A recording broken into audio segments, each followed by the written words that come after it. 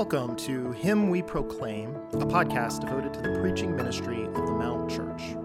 Know that the following sermon is specifically intended to build up our local church in Clemson, South Carolina.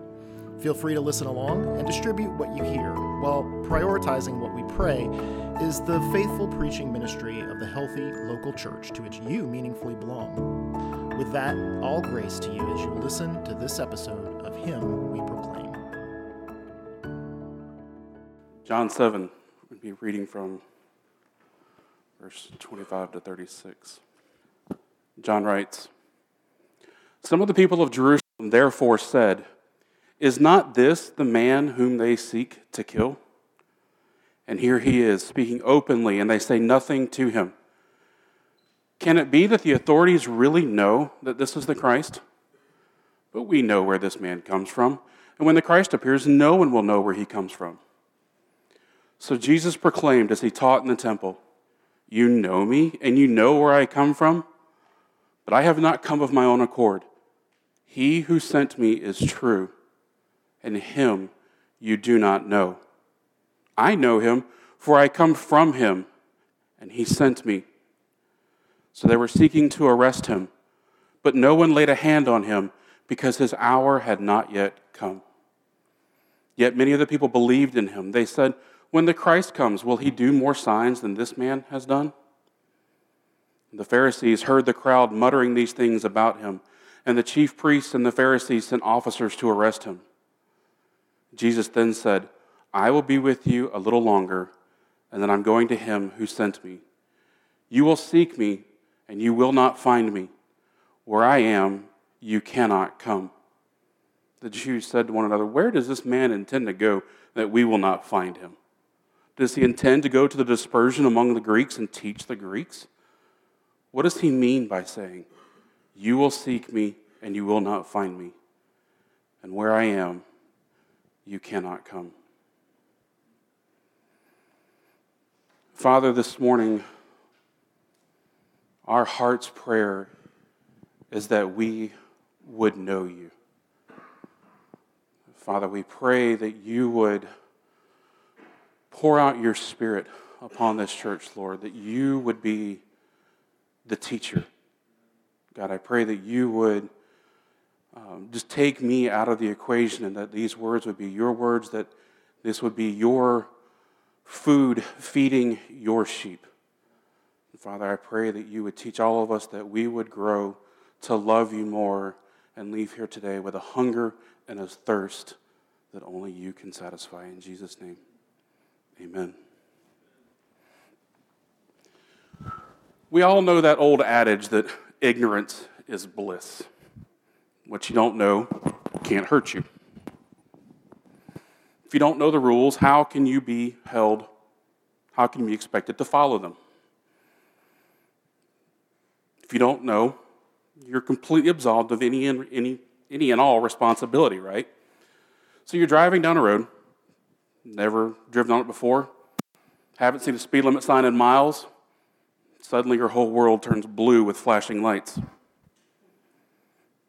Taking a hike and you see a stick in the path. Suddenly that stick coils up, strikes out, and bites, leaving 2 little puncture wounds in your ankle. But when it comes to God and His Word, ignorance is anything but blissful, much less excusable. Paul in Romans 1 says that ignorance of God is inexcusable based solely on creation.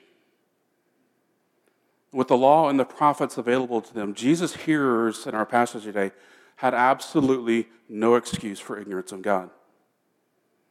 They were religious, in every sense of the word, about going to the temple or the synagogue every Sabbath.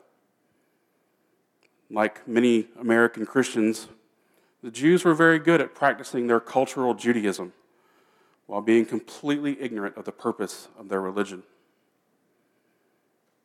And throughout John 7, we're presented with varying responses to Jesus because of unbelief. From those who taught that Messiah should be more popular like his siblings, or those who thought he should be more obvious, as we saw 2 weeks ago in the first half of this chapter. But in our text for this week, we're going to see yet a third response, an ignorance of Jesus. Jesus' teaching in verses 16 to 24 of this same chapter made a favorable impression on the inhabitants of Jerusalem. And some of them were starting to wonder if Jesus truly was the Messiah and if the Jewish leaders knew that he was Messiah because he didn't do anything to stop them. They didn't do anything to stop him, The Jewish leaders have been plotting since chapter 5 to kill Jesus after he healed the man at the pool of Bethsaida on the Sabbath. So it was no secret in Jerusalem that they wanted him dead. But since he was openly speaking in the temple, why weren't they moving to arrest him? Why let him speak so freely? The Jerusalemites actually began to wonder if he might then really be the Messiah. But their musings aren't based on any scriptural fact, rather on the inaction of their rulers. Instead of knowing for themselves the evidence of the Messiah, they relied on others to tell them when Messiah had arrived.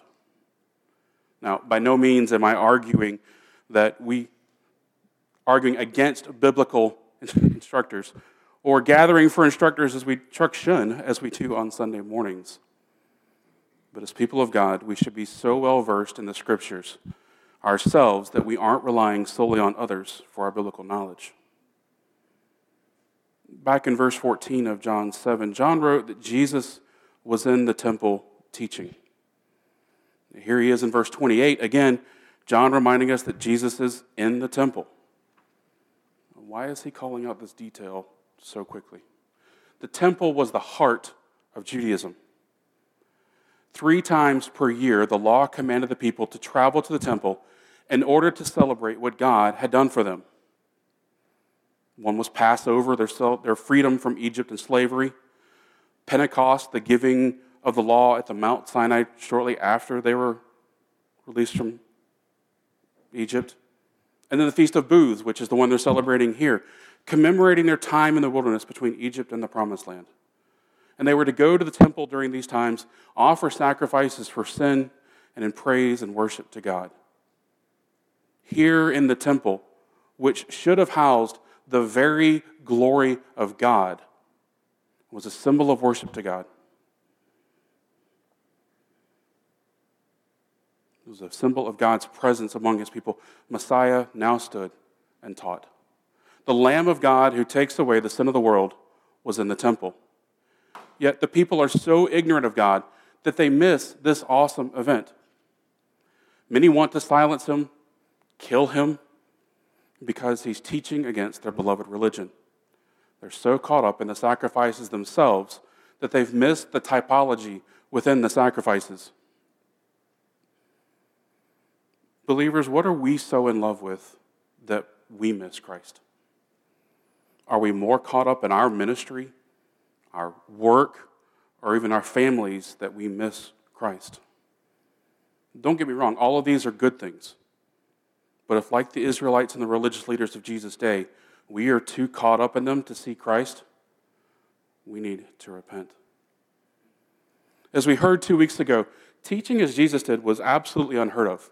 He'd had no formal rabbinical instruction, but yet they all marveled at his teaching. The crowd of pilgrims who had traveled to Jerusalem for this feast most likely knew very little of the plot to kill Jesus. They may not have known much about Jesus anyway, only rumors, unless he had come to their town. But the people of Jerusalem knew about Jesus and the religious plot to kill him. If you remember back in John 2, Jesus had purged the temple of greedy money changers and animal sellers. I can promise you that he didn't set foot into Jerusalem without word of his arrival beating him to the city center. The Jerusalemites were very familiar with him. With his open teaching in the temple on this particular occasion, they began asking and wondering if perhaps the Jewish leaders had finally realized Jesus was truly the Messiah because he seemed to have some sort of immunity against his arrest. But in their asking and wondering, they prove yet again their ignorance of God. Their views of how the Messiah would reveal himself are extra-biblical. In verse 27, many of them assume, based on some errant rabbinical teaching, that no one would know where Messiah is from.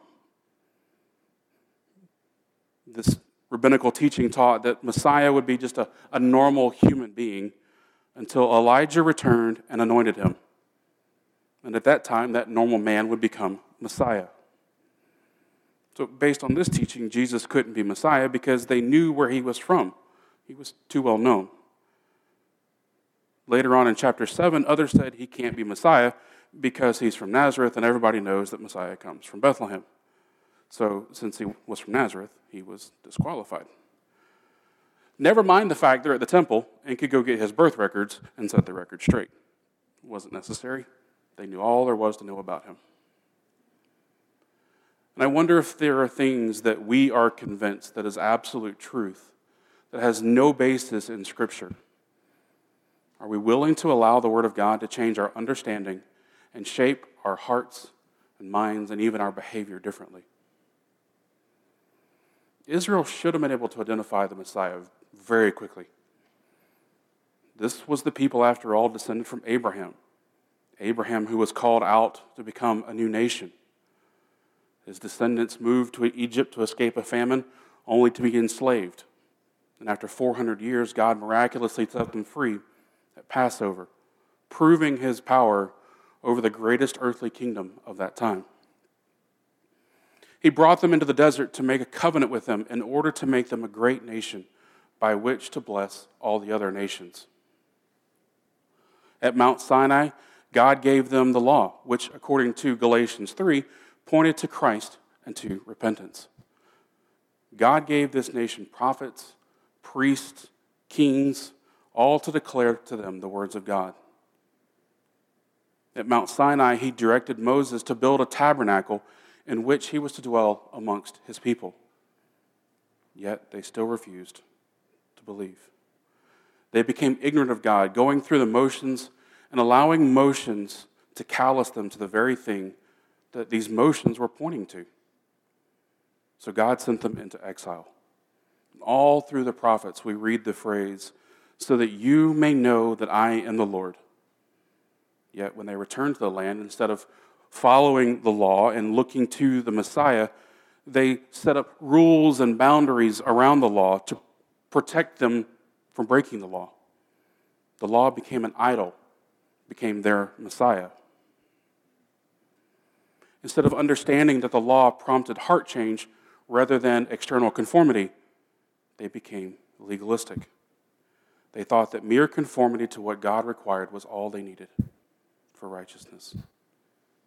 Meaning their hearts were just as sinful as ever, but added a pride about how righteous they were. They lived in outward conformity in order to please the eyes of man.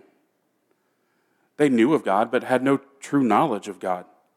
And consequently, when Messiah came, they didn't recognize the signs and missed him. Then when Jesus claimed to be Messiah, their incorrect understanding of who Messiah was caused them to miss him and reject him out of ignorance. So Jesus, yet again, patiently points out their ignorance. If you'll remember back in John 5, he said that they searched the Scriptures thinking that eternal life was in the Scriptures themselves.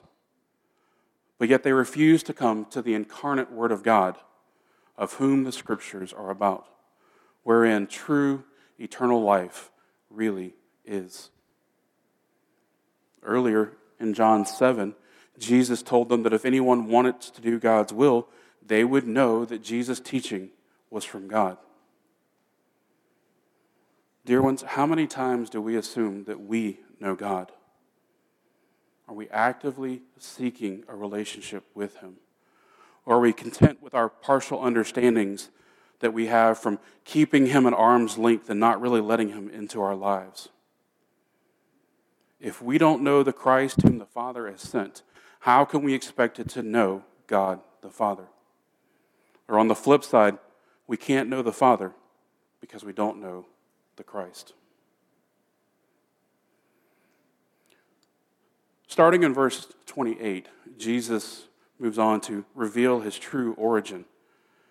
And in that, he reveals his purpose for coming to dwell among men. Jesus came to reveal God to mankind. Standing in the temple, he cried out loudly for all to hear, "You know me, and you know where I come from, But I have not come of my own accord. He who sent me is true, and him you do not know. I know him, for I am come from him, and he sent me." And Jesus packs so much in these 4 short little English sentences. He acknowledges that the Jews knew him and knew where he's from, but only in an earthly, human sense. He says they've missed the whole point of his true identity. They don't know who he really is or where he is really from. He says that he was sent. He did not come of his own accord. And he completely discounts his earthly lineage and claims to be the very Messiah the law pointed to. But they were so ignorant of the law that they missed the Messiah standing in the temple and restoring, his own earthly house. They were so focused on Messiah being a political Messiah and restoring David's earthly throne that they missed all the signs of his deity. You see, the Jews never expected to worship Messiah. But Jesus said he was sent by him who is true, by one who is very real. The Jews acknowledge that God is real, but Jesus was saying that God really sent him. But yet he also came willingly. Being sent implies a purpose. There's a reason. You send a child to their room for punishment, a student to school for education, or an employee to work to accomplish a task, or even a messenger to deliver a specific message. Christ came to reveal God to mankind and to redeem for himself a people to whom he had revealed the Father. Now, like many churches, the Mount has a purpose statement: to display the glory of God's grace in Jesus Christ. And everything we do comes out of that. Times of corporate prayer, to our singing, our teaching and praying, our outreaches, discipleship times. We do all these for the purpose of making him known and displaying his grace. So too, Jesus had one purpose in mind, and everything else that he did flowed out of that purpose: to make God known by being obedient to death on a cross. Jesus laid aside the glory that was rightfully his from eternity past and took on human flesh to make God known. But the Jews were living blissfully, thinking they were something they were not. They were convinced they were in the right standing with God. And so in verse 29, Jesus drops an absolute truth bomb on them and on us. Him you do not know. You don't know God. So what God do we think we know? God of knowledge, the God of good health, or even the God of religion?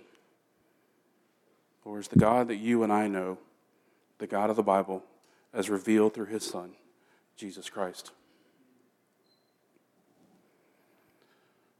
The Bible says many times that people were sent by God, but there's a phrase in verse 29 that separates Jesus from all the others sent by God.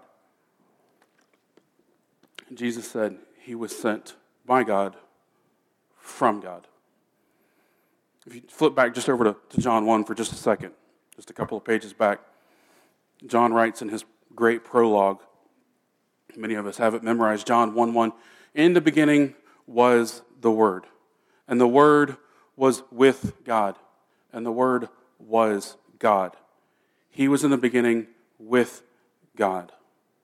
Drop down to verse 14. "And the Word became flesh and dwelt among us, and we have seen his glory. Glory is of the only Son from the Father, full of grace and truth." Jesus knew the Father because he came from an eternal state of existence with the Father and was sent by the Father. But his audience didn't know God. Remember his purpose for coming: to make God known. God the Son became flesh, dwelt among man, that we might know God the Father. Being very God himself, Jesus is a perfect representation. The writer of Hebrews calls him the exact imprint of the Father. He displays the glory of God. but being dead spiritually, we need to be made alive before we can truly know God. Hence the cross and the resurrection. Jesus became our substitute on the cross, making atonement for our sins and appeasing the wrath of God, whom we alienated ourselves from by our sin. Through the cross, we are made alive to God the Father. The narrow gate at the trailhead to the knowledge of God is the cross. If you and I don't go to God by way of the cross, we will never find God. Believer, do you regularly go back to the cross? Not looking again for salvation, obviously, but looking for Jesus?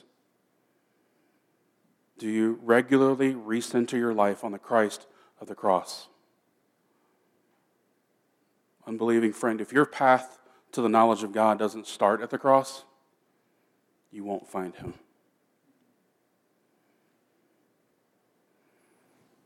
Broken, sinful people, ignorant of the truth, cannot tolerate being told they don't know God. These people were perfectly happy living their own truth, perfectly happy thinking they were something they were not. But along comes Jesus, claiming to have originated with God and having been sent from God. His message violated their truth. It was antithetical to their very lives, and so Jesus must be silenced. They decided he had to die.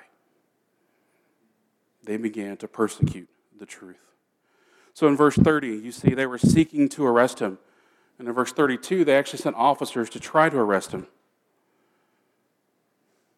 Friends, if we preach the same message that Christ preached, like him, persecution will soon come for us. It came for him. And persecution is a sad response to the revelation of God. It shows a callousness of heart and a state of death like nothing else. But who are we as the servants of Jesus Christ to expect that we will be treated any differently? The way of the cross is the way of the Christian, and oftentimes it's accompanied by persecution. Take heart, though, dear ones, for in that little phrase at the end of verse 30, there is such a hope and comfort. I fear we often just gloss over it as we read it and forget it, but it holds such truth. The Jewish leaders were seeking to kill Jesus, but John writes that no one laid a hand on him, for his hour had not yet come. Bound by human flesh to a specific place at a specific point in time, Jesus was still in sovereign control over all. An 18th century commentator wrote this: God has wicked men on a chain, and whatever mischief they would do, they can do no more than God will suffer them to do. When Satan fills their hearts, yet God ties their hands. We are protected by a power that our persecutors know nothing of. Jesus' life had an appointed end, and no one would be able to end it any sooner than he allowed. Even his appointed end is far greater than the Jews had in mind. Just when they thought they had permanently silenced him, Jesus would rise in victory and power, and his followers would spread his message all over the world, oftentimes spread even further by the Jews' persecution. And so their efforts to silence him actually made his voice even louder. How great is our God that he can use even the wicked devices of men to spread his message of salvation. But bracketed by that desire to arrest and kill Jesus stands verse 31. John tells us that many again believed based on his signs, saying that there was no way that when Messiah came, that he would do more than Jesus had done. They still aren't equating Jesus with Messiah. Signs were indeed used to authenticate the message of the gospel, but faith only in the signs is no true faith. The man at the pool of Bethesda had faith, sign faith. If he didn't, he would have stayed right where he was after Jesus told him to get up. But as we saw, his sign-deep faith never grew into word-based faith. These sign-deep believers liked the external wonders that Jesus did, but they had no time for the miraculous heart surgery he really wanted to do. Again, ignorance of the Scriptures led the Jews to miss their Messiah. And sadly, our Orthodox Jewish friends are still searching for Messiah. And they've even completely rejected him as a good rabbi. But if you ever meet a Jew who has come to saving faith in Jesus as Messiah, he will tell you how the Scriptures are so much more alive to him, how the Old Testament has been unlocked and opened in a way he never saw before. Friends, Jesus is the key to unlocking the mysteries of the Old Testament. Without him, Jews and Gentiles alike will never fully understand its message. John is again demonstrating true faith by contrasting it with wrong faith. He does say that many believed in him, but notice that they are looking only at his signs. True faith acknowledges the miraculous nature of Jesus' signs and wonders, but it doesn't stop there. True faith looks to the Word, the message that is backed up by the signs. True faith looks to the Christ of the cross, not the worker of the signs. True faith looks to the suffering Savior who can heal the soul of sin so that the believer might live in eternal knowledge of God. True faith stands with Christ in time of persecution. True faith won't abandon Christ when the crowds are crying out, "Crucify him." In verse 32, we return again to the leaders trying to arrest Jesus. And this time, like I said, they put feet to it. They actually send the temple police. But remember, his time had not yet come. They could do nothing to him without his prior approval. Now, for us in 2022, Clemson, South Carolina, I don't think the police are going to march in here in just a minute and arrest any of us. At least, not yet. But many of you have faced the ridicule of friends and even family. Some of you have experienced workplace pressure to conform to their standards. Beloved, we serve someone who is not ignorant of our sufferings, who can support, uphold, and be our very present help in time of trouble. I would remind us again that nothing comes apart from his command. In Matthew 11, Jesus gives us a beautiful expression of his heart. So, weary soul, come to him. All you who are weary and heavy laden, he will give you rest for your souls. He is gentle and lowly of heart. You will find no rest anywhere else. The Christian life isn't a life of ease and no pain. Jesus walked a lonely and hard road and calls us to take up our cross and follow him. But like Spurgeon said, he always takes the heavy end of the cross. In our final few verses for today, Jesus is very unconcerned with the murderous plot against his life and prophesies his great victory. He understands that the beginning and ending points of his earthly life are dictated by his Father alone. And elsewhere in Scripture, he states that no one takes his life from him. Rather, he lays it down willingly. So as the officers come to try to arrest Jesus, he tells the Jews that he won't be with them much longer. Then he will return to God who sent him. After that, they will continue to search for him, but won't be able to find him because they cannot come where he is. And the Jews' response is typical of unbelief. Just as we saw last week, it is very easy to assume that Messiah will be obvious to all. But dead in their own sin, the Jews are blind and deaf to what Jesus has said. He was just publicly proclaimed to everyone in the temple that he was sent by God, and he's about to return to God. However, they assume that going to the Jews, he is going to the Jews dispersed amongst the Gentiles in an attempt to escape their murderous plot. And they're dumbfounded by his statements of, "You will seek me and you will not find me, and where I am, you cannot come." But Jesus knows what lies between these statements in John 7 and his return to the Father.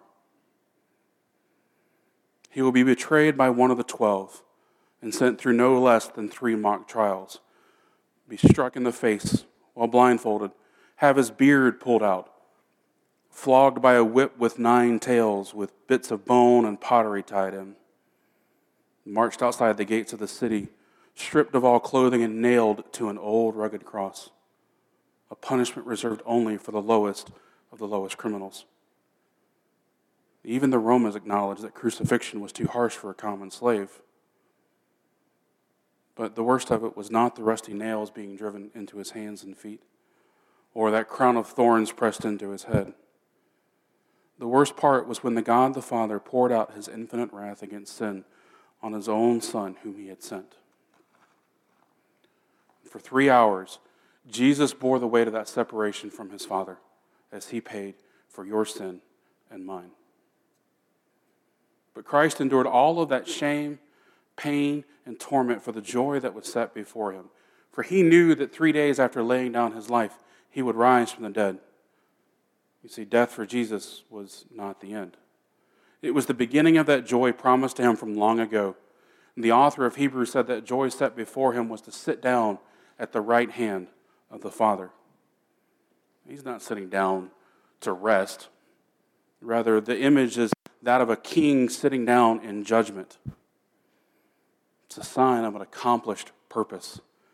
Jesus had come to make God known, and having accomplished that, he is ready to judge those who do not know him. So I would remind us that ignorance is anything but blissful. In fact, ignorance of God is dangerous for our souls. You might be able to claim ignorance if you're in a different state and get out of that speeding ticket. You definitely won't be able to plead ignorance when you stand before Jesus at the end of time. You may be sitting there wondering, how can I know God? And I've come to realize, like the ones in our text, that I don't know God. Friend, to know God is to know Jesus. In John 8, Jesus will say that if we know him, we know the Father. He is the only way to the Father. And to know Jesus is to know the Scriptures, for they bear witness about him, John 5:39. The Scriptures say that we are dead without Christ. You must believe that he died for your sin, bearing the full wrath of God's punishment, and was raised from the dead. Only then will you be saved. It's all in the Bible. So I would challenge you, get in the Word, find a Bible study, find someone to teach you the Bible. If you don't have someone to do that, find me after the service. I'll be happy to help you. Beloved, I pray that we would all long to know more of Christ. But just as I've encouraged our unbelieving friends with us, get in the Word, learn the mind of God. Let Scripture transform your mind. Don't just read Scripture like a book. Read it knowing that God has given you his written word to teach you his very mind. Look for Jesus all throughout the Bible. Secondly, get in his ear. Pray. Pray back to him what you've read. It'll ingrain it in your mind as well as teach you to think like he does. Third, spend time with his body. Don't neglect the weekly gathering of his body in corporate worship. You see, corporate worship takes the other two steps and combines them with community of believers. And all of these come straight from a little book that we read, the elders and the residents, called Habits of Grace, Enjoying Jesus Through the Spiritual Disciplines by David Mathis. Highly recommend you read it. I tried to convince Brian to make it a requirement for membership, but he wouldn't do it. Said it wasn't in the Bible or something like that. But you really need to read it. It is very, very, very encouraging. Let's pray. Father, we want to know you more. But even the Apostle Paul at the end of his life said, I want to know God more and to know him more fully. Father, I pray today that if there's one here who does not know you, that they would come to know you before they leave. Lord, for believers, I pray that we would leave here hungry for Jesus, hungry to know him, anxious to learn more about him. Teach us. In Jesus' name.